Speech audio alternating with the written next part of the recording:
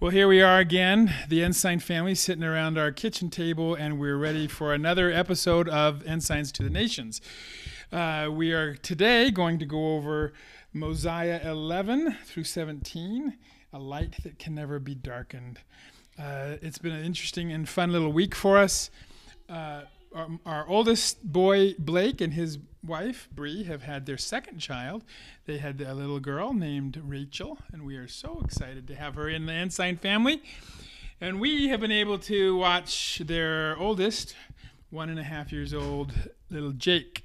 So you might hear some noises in the background of Jake crying or yelling or making jibber jabber sounds or opening and closing doors and whatever he likes to do. But he's a part of our Ensigns to the Nations, and we're going to have a good time.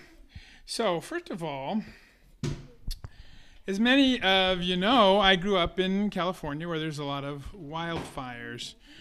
I looked on July the 27th, in 2018, there was a rancher in California that was hammering a metal stake in the ground, and a hot fragment of metal flew off that, and it ignited the largest wildfire in California history.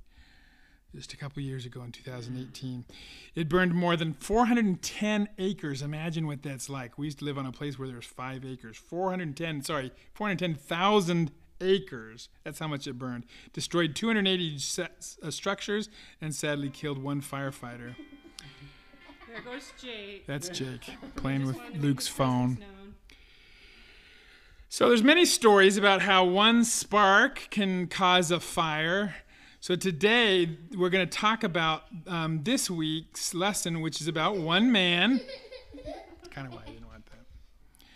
One man whose name was Abinadi, who sparked a fire of faith and testimony that spread throughout the Nephite nation, and it's had a lasting influence on those who read his words today. So most of us are never going to face the heat that Abinadi felt, right? When he died, being burned at the stake. But there will be times in our lives that our faith will be tested. Maybe Abinadi's words will fan the flames of courage in our hearts. One of the first things that he said, Abinadi, when he was preaching, was that Christ is the light that is endless. That does give me comfort. When dark times have come over this family, I have had just to simply turn my face to the gospel of Jesus Christ, and I felt that everything will be okay. So, let's learn what one man taught about this light that can never be darkened. Jonah's going to talk about standing for truth. Okay, so the person that he was talking about is Abinadi. And Abinadi, a lot of us know the story of Abinadi, that he talked to King Noah. King Noah didn't like him, and in the end he was burned at the stake. But one thing I find interesting about Abinadi is that he didn't just go one time and then he escaped, and he went a couple times knowing that the king wanted to seek out his life. So it's kind of crazy that he would do that even after none of them showed any real interest in what he was saying and wanted to kill him. So, and then the question is, why did Abinadi continue to go? And why was he, I guess, okay or accepting that when he eventually did die by being burned at the stake? So it says in Mosiah chapter 17 at the very end, when Abinadi gives his little speech, and he talks about all the bad things that will happen to them when they kill him. Because he said in verse 15, "Behold, even as ye have done unto me, so shall it come to pass that thy seed shall cause that many shall suffer the pains that I do suffer, even the pains of death by fire, and this because they believe in the salvation of the Lord their God." So, and then he just continues to talk about how what's gonna happen to them if they do this to him. And then the last 2 verses is he finishes his little speech by saying, "Thus God executed vengeance upon those that destroy his people. O God, receive my soul." And the last one is, and now when Abinadi had said these words, he fell, having suffered death by fire, yea, having been put to death, because he would not deny the commandments of God, having sealed the truth of his words by his death. And that's the end of the story of Abinadi. So one thing I learned from Abinadi's example is that he had so much faith that he had to go through all this, and it'll all be worth it. For him, it didn't seem worth it. Or for somebody who looking from the outside, was it really worth it that he was burned and died? Right. It doesn't seem like God helped him at all. But obviously we know that he did. He not only did he help him, and he went obviously to the celestial kingdom, but look at what it sparked. Look at all the great things that happen. It's awesome. What are you saying, Jack? I'm saying it's crazy. I mean, that's insane. Yeah. Abinadi is my favorite story. Abinadi is awesome. Abinadi is awesome. All right, well, then Luke is going to talk about the next few verses in chapter 12, and he's going to talk about how to apply his heart to understanding God's word. So, something that Abinadi is teaching when he's talking to King Noah and the priests is that they, although they are knowledgeable about the word of God, they do not take it inside of their hearts. And he says in Mosiah 13:11, "And now I read unto you the remainder of the commandments of God, for I perceive that they are not written in your hearts, and I perceive that ye have studied and taught iniquity the most part of your lives." And I think that this really helps to emphasize the need to not only just read our scriptures every day and pray every day and do the thing, and although that's helpful and helps us create a relationship with God, it's not really making our testimony stronger. What we need to do is, like the scripture says, take it into our hearts. Remember one time my dad gave a talk in church, and he was talking about powerful prayer, and how he was talking about how you can just pray and not really focus on what you're saying. You just kind of go through the motions. And I think that's really important, and it goes along nicely with this topic. That we can't. We have to be able to really, really ponder what we're talking about and what we're studying in the gospel. Yeah. What else? What does it take then to get that into our hearts? We talked about prayer, and not just regular prayer, but mighty prayer. That was what the talk was about that I gave. It was mighty prayer. What else? How else do you get it into our hearts? Well, a way to get into your heart is to apply it to your lives, so that you actually live the words that you're reading. Right. Even if maybe you don't, what's Alma 32 all about? It's all about faith, and it's about the seed. So we need to plant it in our hearts, right? We plant this into our hearts, and then it grows because we water it, and then we have faith, and then we end up having knowledge. So that's what it's all about. Sweet, good deal. So now in the next few verses, we talk about the Lord sustaining his servants in his work. Yes, we are going to talk about how the Lord sustains his servants in his work. And this is something that is brought up in these chapters. In Mosiah chapter 13, verses 1 through 9, it tells that story about Abinadi, and how the interesting thing is it talks about how yes, the Lord supports his servants, and he gives examples of that in there. But at the same time, he allowed Abinadi to suffer, to be persecuted. And he didn't just pull him out of that situation. He could have, but he didn't do that. However, he didn't just leave him alone with no devices either. He sustained him when he needed it. And we were talking in our little home sacrament meeting today about how Sister Joy Jones talked in General Conference about how the Lord loves effort and blesses effort. And sometimes we may not, things don't work out perfectly right, just like they didn't work out super great for Abinadi. He was doing everything he was supposed to do, and it wasn't the way he wanted it to turn out necessarily. But the Lord did sustain him and will sustain us as well as we try our best. And I know that as a parent, I've told my kids this before, that I may not be doing everything right, I may not be doing everything perfect, but at least you can't say I didn't try. I was telling my kids that's what they should put on my tombstone. At least she tried. I know I've made a lot of mistakes, but and I'm actually kind of proud of that. I don't do everything perfect, but they know that I work hard and that they mean a lot to me, and maybe that's okay that I put that effort in, and maybe I don't always get it right, but they know that I care and I do try. So these scriptures make me kind of feel a little bit better about my shortcomings, I guess. She does try very hard. She's the hardest working mother ever.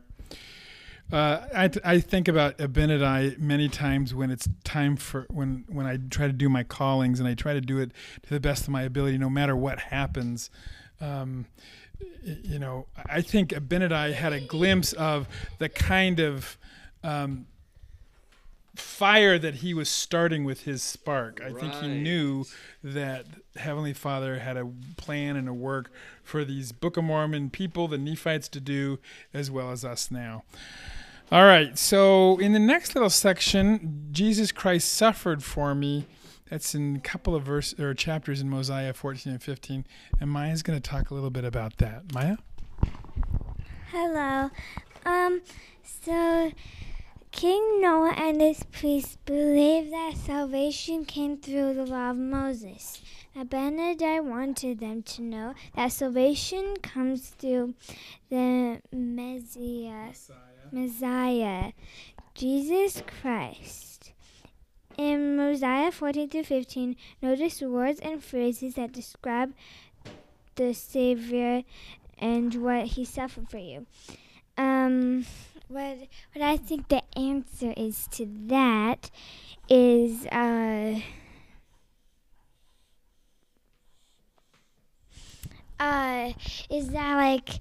it's really good that Jesus Christ suffered for us, because we won't be the same if that didn't happen and everything.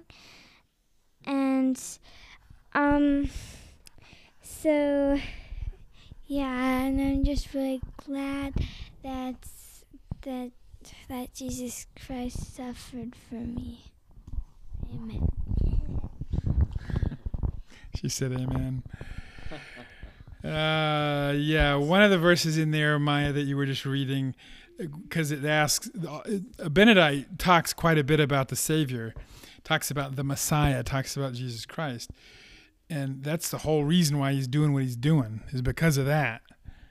There's a lot of verses in there, and one of them say, all we, like sheep, have gone astray. We have turned every one to his own way, and the Lord hath laid on him the iniquities of us all. I imagine that Abinadi may have heard King Benjamin talk. And remember what King Benjamin's big thing was about? He many times talked about how we've got to find our place, and we have to know that Heavenly Father is great and wonderful and does everything, and we're pretty much the dust of the earth, right? Yes, remember that? That's what he was. And I think Abinadi probably heard those teachings, was very close to them, and that's one of the things he just said. We are sheep that have gone astray. The Lord's there to help us and to guide us in to where we're supposed to go. All right, let's see. What's left? Jack. How is Jesus Christ both the Father and the Son? Oh. Now, this is a big contention within our church and a lot of other churches, because we're different. We're different. We believe that the Father and Son are different, but the same. Like we got Jesus. He's a different person than God. He's the actual Son of God and everything. Different beings. And so here, this little passage that I have right here, Mosiah 15, 1 through 12, it gives a good little explanation what Abinadi was saying when he was trying to teach about the Heavenly Father and Jesus Christ are the same being, yet we know them as separate beings. He taught that God, the Son Jehovah, would be the Redeemer dwelling in the flesh, becoming man and part God. And so that part can be perceived as pretty confusing, but the next little part that he says in verses 2 and 3, that's where it kind of fleshes it out a little bit, where he verses 2 and 3 and 5 through 2 and 3. Yeah, 2 and 3. It says, the Father, because he was conceived by the power of God, and this is and the Son, because of the flesh, thus becoming the Father and Son. And so that's Mosiah chapter 3. And that little bit, it's a little confusing wording because it says Father and Son and God and all that. But if you look at it a little bit closer, it says, he shall be called the Son of God in 2. And then having subject of the flesh to the will of the Father, being the Father and the Son. So because he completely subjected himself to the will of God, the Father, that in itself kind of brings it to where he's being, because he's the flesh of the Father on earth, that he's the Father and the Son. And it also kind of brings into the verses 5 through 9, it kind of wraps it up a little bit more with how he subjected himself to the will of God the Father, and that's why he's almost like a born again God on earth. And so that's why we see him as he's the Father, but also the Son. Let me ask you a question. I have conceived you, right? You are conceived by the power of me and your mother. True. Would you be called Brother Ensign or Mr. Ensign? For sure. Yeah. For sure. So you are Mr. Ensign, and you are also Mrs. Ensign. Yeah. You're also Ensign. So you both there. And it's because you were conceived by the power of your parents. Right, but I am also your son. Your son. Right. True. Both. The other real reason why he's called the Father is because he is literally the Father of the earth. He created the earth under the power of Heavenly Father. Yeah. And he created our bodies under that power. So, definitely. So that's why he is also our Father. It's not as explained in Abinadi, but that definitely is part of it. What makes it perfectly clear that they are separate beings? Because just Smith What saw one it. thing that happened 200 years ago. I just said it. What? Joseph Smith saw it. Vision. Yes. Yeah. As Joseph Smith saw it. I said it. You said it. Yeah, I said it Said it. from the get-go. He just From the said it. get-go. So that's why we know it. Because of modern revelation. Definitely. Heck yeah, it's awesome. All right. Good work. Now Allison's going to wrap it up. All right, good job, everybody. This week has been just a wonderful lesson about a light that can never be darkened, and all these themes we talked about kind of come back to that theme. So I loved how Jonah talked about I can stand for truth even when I stand alone, and Abinadi, of course, is a great example of that in his faith and continuing to face his fears and do as our Heavenly Father wanted him to do. And then Luke talking about applying our heart, whether that's to the work that we do or our prayers or whatever we're doing, and in the name of our Heavenly Father. And then the Lord sustaining his servants, as we saw as he did with Abinadi, how the Lord loves effort. Maya talked about our Savior's atonement and bore sweet testimony of the Savior's atonement and how he suffered for her. And then Jack gave us some doctrine about how Jesus could be both the Father and the Son, as we think about how that all ties together. So thank you for tuning in, everyone, and we're happy to have Jake here with us for another edition of Inside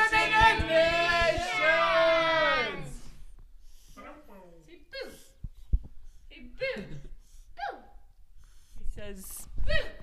Touch it.